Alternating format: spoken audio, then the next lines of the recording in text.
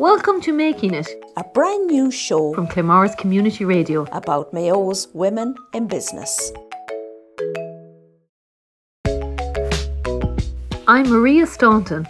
I captained the Mayo Ladies when we won the double in 2000, so I know that hard work can bring dreams to life.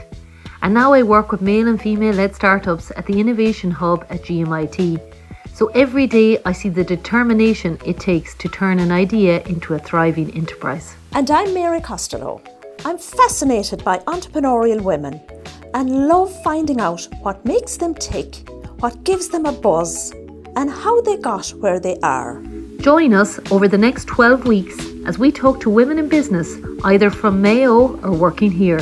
They're drawn from diverse backgrounds across all kinds of industries, from cookery schools to construction firms. From social tech startups to mental and physical healthcare providers. From fashion designers to musicians. To gallery owners, engineers, consultants, product designers and shop owners.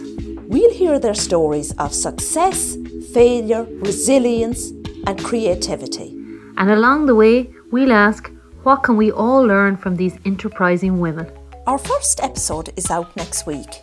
In the meantime, why not connect with us on Facebook, Instagram and Twitter at Making It Mayo. And hit subscribe now in your podcast app to never miss a show.